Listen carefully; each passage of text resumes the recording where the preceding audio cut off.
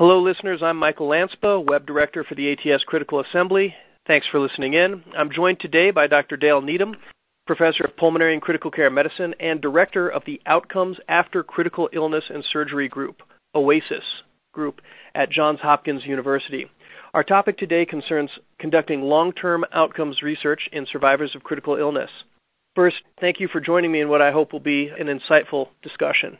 I'd like to start with the observation that many of our patients have poor short-term outcomes, and we intensivists have challenges even with achieving 30-day survival or organ failure-free days. So my first question to you is, why study long-term outcomes when we still haven't fixed the short-term problems? That's a great question. I think it's important to step back and recognize that the vast majority of our patients are surviving their ICU stay.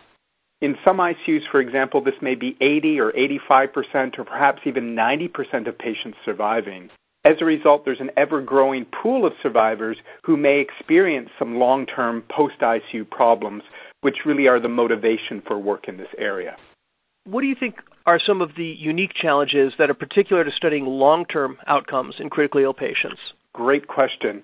So I think a few key elements and challenges include selecting appropriate outcome measurements and instruments for this population, retaining these ICU survivors in longitudinal follow-up studies, and also using appropriate statistical methods for evaluating functional outcomes when there's a so-called competing risk of mortality.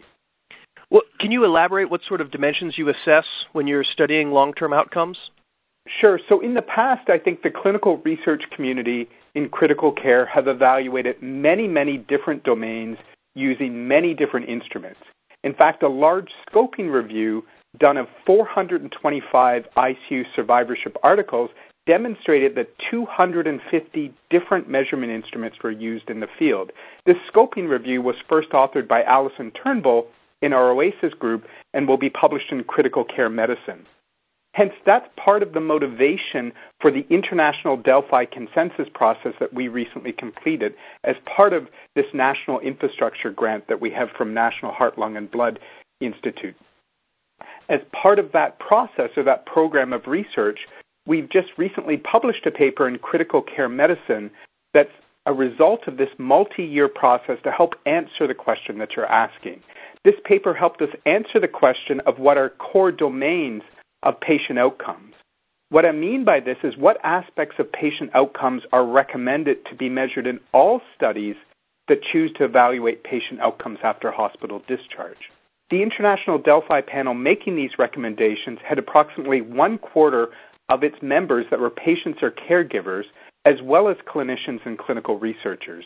Everyone on the panel was provided a great deal of information regarding the results of qualitative research and of national and international surveys of patients, caregivers, researchers, and clinicians. And from this entire process, this Delphi process identified 8 domains that were considered core areas for measurement in all studies that choose to evaluate patient outcomes after hospital discharge. These 8 areas are survival, physical function, muscle and nerve function, pulmonary function, pain, mental health, cognitive function, and quality of life. And I think you can see there, incidentally, are similarities to what's contained in the concept of post-intensive care syndrome. This was done completely independently of the concept of post-intensive care syndrome, but I think that it's not surprising that similar themes come out through these 2 separate processes. Well, thank you for that answer. You bring up post-intensive care syndrome, and I find it interesting. You've done some work on clinician and researcher perspectives on patient outcomes after discharge from acute respiratory failure, as well as work on survivors' experiences. In regard to post-intensive care syndrome, in your perspective, do you think clinicians are concerned about the same long-term outcome domains as survivors? We had the exact same question, and that was something that we specifically looked at in the program of research that we've done, including in all of the preliminary studies that were provided to the Delphi Consensus panel. In general, our findings show that clinicians and researchers generally have similar perspectives to patients and caregivers in terms of these core domains or those core areas that should be considered in all future research studies. Notably, however, patients and caregivers, not surprisingly, had greater insight or greater importance on domains such as delays in return to work, and healthcare utilization after discharge, but results were generally in the same direction. Well, that's good to know that at least our intuitive expectations were fulfilled as far as what patients care about. Now, Dr. Needham, you've also been awarded an R24 grant from the National Heart, Lung, and Blood Institute. Can you tell us a little bit about what the aim of that grant is? Sure. So this is a special type of NIH grant mechanism that's aimed at creating free research infrastructure or resources for people conducting research across the country. So with respect to our specific R24 grant, we aim to help clinical researchers that are interested in evaluating patient outcomes after hospital discharge to conduct this sort of research in survivors of acute respiratory failure or acute respiratory distress syndrome. Well, that's very exciting, and it's going to be very useful for a lot of our research colleagues. In fact, some of my colleagues are already using your tools, and we'll get a little bit more into that in a few minutes. What sort of instruments do you use to assess these long-term domains? As part of this research, I've talked already about these core domains.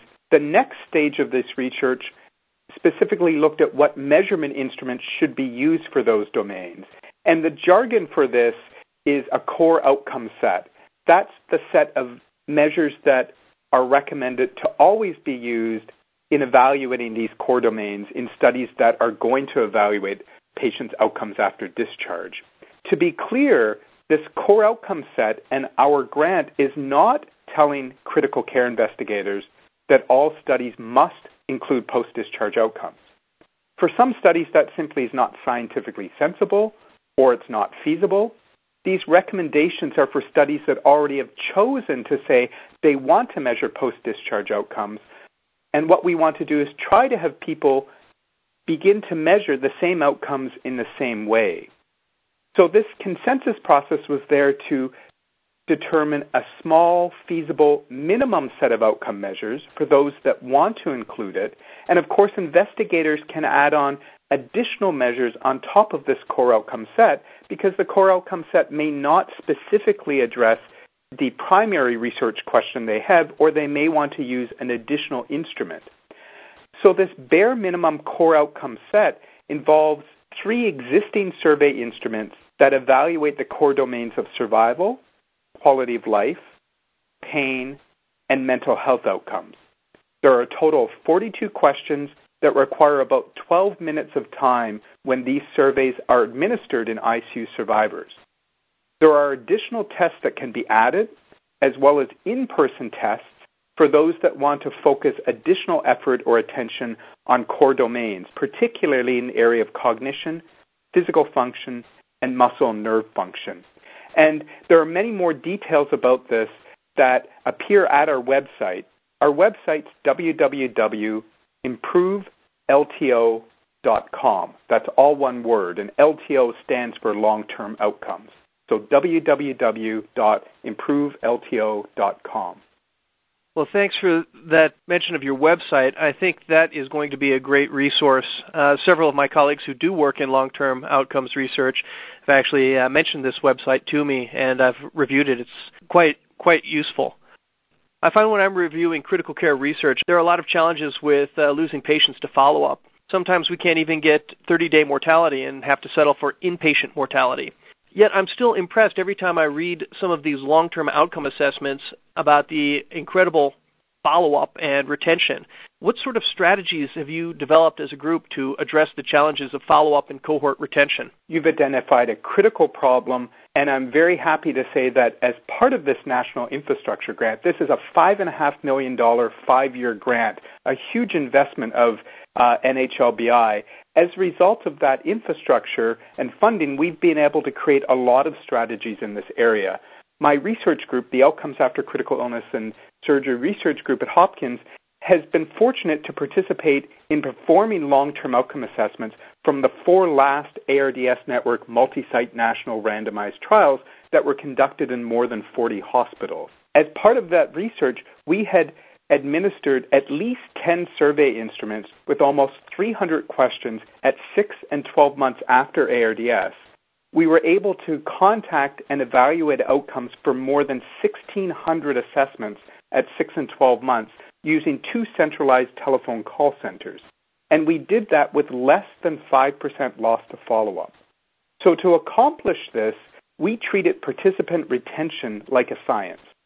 We did a lot of research, including systematic reviews of the literature around cohort retention. We consulted extensively with other research groups regarding best practices to maximize participant retention.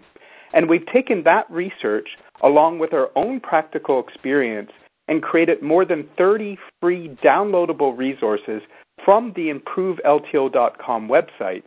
And that includes a research resource that's a searchable database with more than 600 participant retention strategies from a systematic review that we conducted.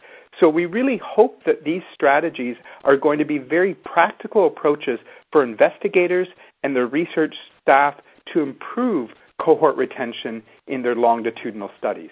Well, that's great. I'm really impressed with how well your group is able to achieve minimal loss to follow-up.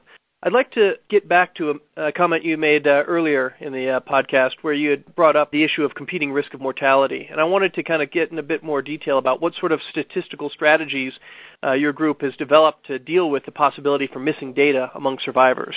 Great. The key issue here is recognizing that there is a competing risk of mortality very commonly in critical care research studies when we're evaluating a functional outcome, meaning a non-mortality outcome after hospital discharge.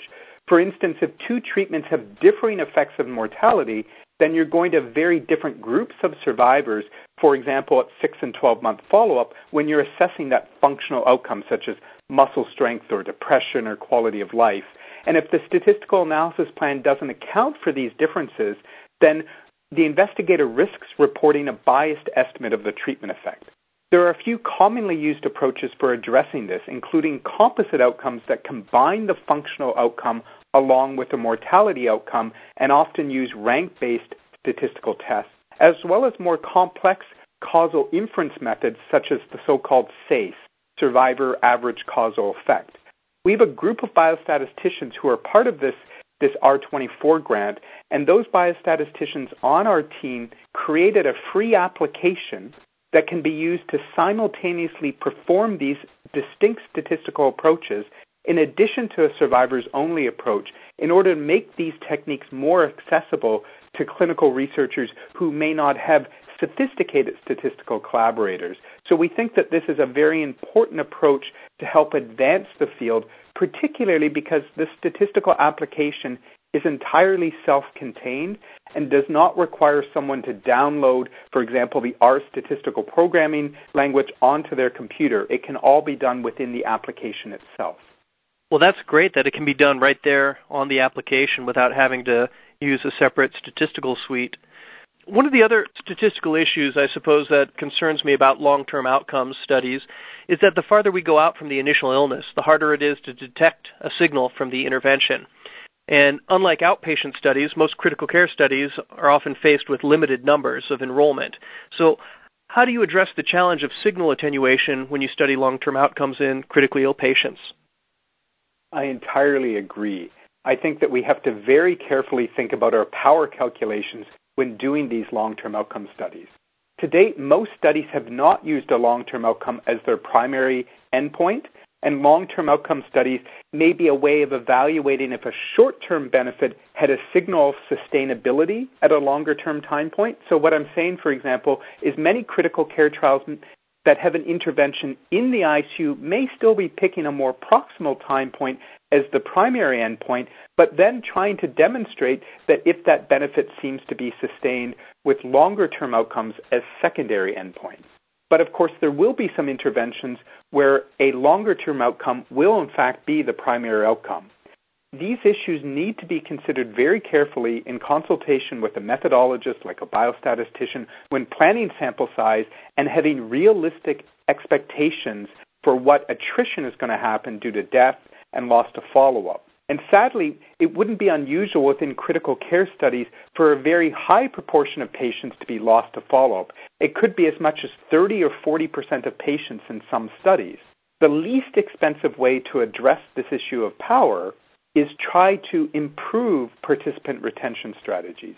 That generally is going to be a much more cost-effective way than enrolling more patients into a study to address that attrition. And it will also likely be a less biased approach. So I really encourage people to think about these resources that we provide on our website, www.improvelto.com, in order to think about ways that their practice could be improved. And we know that many of these techniques are very helpful because we've had other study sites and other investigators use and adopt them, and many of the resources have been inspired by us asking other investigators what they need or being asked to directly help them. So I think that's a really important way to address your question. Well, thanks. You've convinced me. I think after hearing you talk about it, I feel that it shouldn't be too much of a challenge to get good retention and perhaps improve our power. For any other clinicians or researchers that are interested in long-term outcome research, what sort of resources are available? So in general, we're trying to make the NIH-funded research website, www.improvelto.com, sort of a clearinghouse or a centralized point for this. Everything on the website is free of charge since it's funded by the NIH. And in fact, we've used what's called Creative Commons licensing to make it very clear that people can download, use, and adapt the tools without needing to seek any specific copyright permission, for example, because it's got licensing to allow people to specifically do this. So I think that that would be the starting point for most investigators. We also, by going to that website, there's an email address for people to reach out if they've got a specific question that's not already answered. And what we really would like is this grant is in the so-called dissemination phase. So we're very happy that you've been willing to have me join the podcast, and we're very happy if the listeners could share this information with others, because a measure of the success of this work is going to be how many people access the website, use its resources, and can we really reach these goals of improving the outcomes, the statistical analyses, the cohort retention in future studies in the field. Well, that's great, and I think that website is absolutely tremendous. In fact, my own research has been primarily short-term and physiologic-based, but after reviewing your website, one of my colleagues is already planning to append onto our research and start looking at some long-term outcomes in critically ill patients here. So I can't speak highly enough about the great work you've done with ImproveLTO.com. Any other last thoughts? We're also very grateful that the American Thoracic Society and the National Heart, Lung, and Blood Institute have programmed an entire hour at the ATS International Conference on the resources created from this R24 National Infrastructure Grant. The 1-hour session will happen at 12:15 to 1:15 on Wednesday, the last day of the conference. So if people are around, we really invite them to come to that session, to hear about all of the resources that we have, and to interact with many people on the team that help do the research to create these resources. I think that's an excellent opportunity for those that are at the ATS conference. Thank you, Dr. Needham, for joining me in this very, very insightful discussion.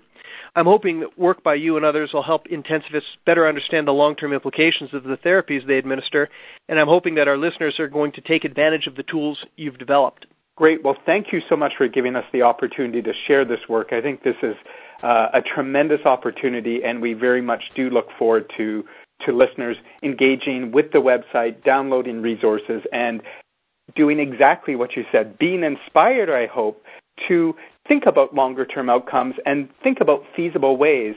As I've mentioned, the core outcome set that once it's accepted for publication will be on the website helps people understand that it's just 12 minutes of time that could be tacked on to a research study for those that really are interested in looking at longer-term outcomes and think that it's feasible and scientifically relevant to their intervention. So thank you so much for this opportunity.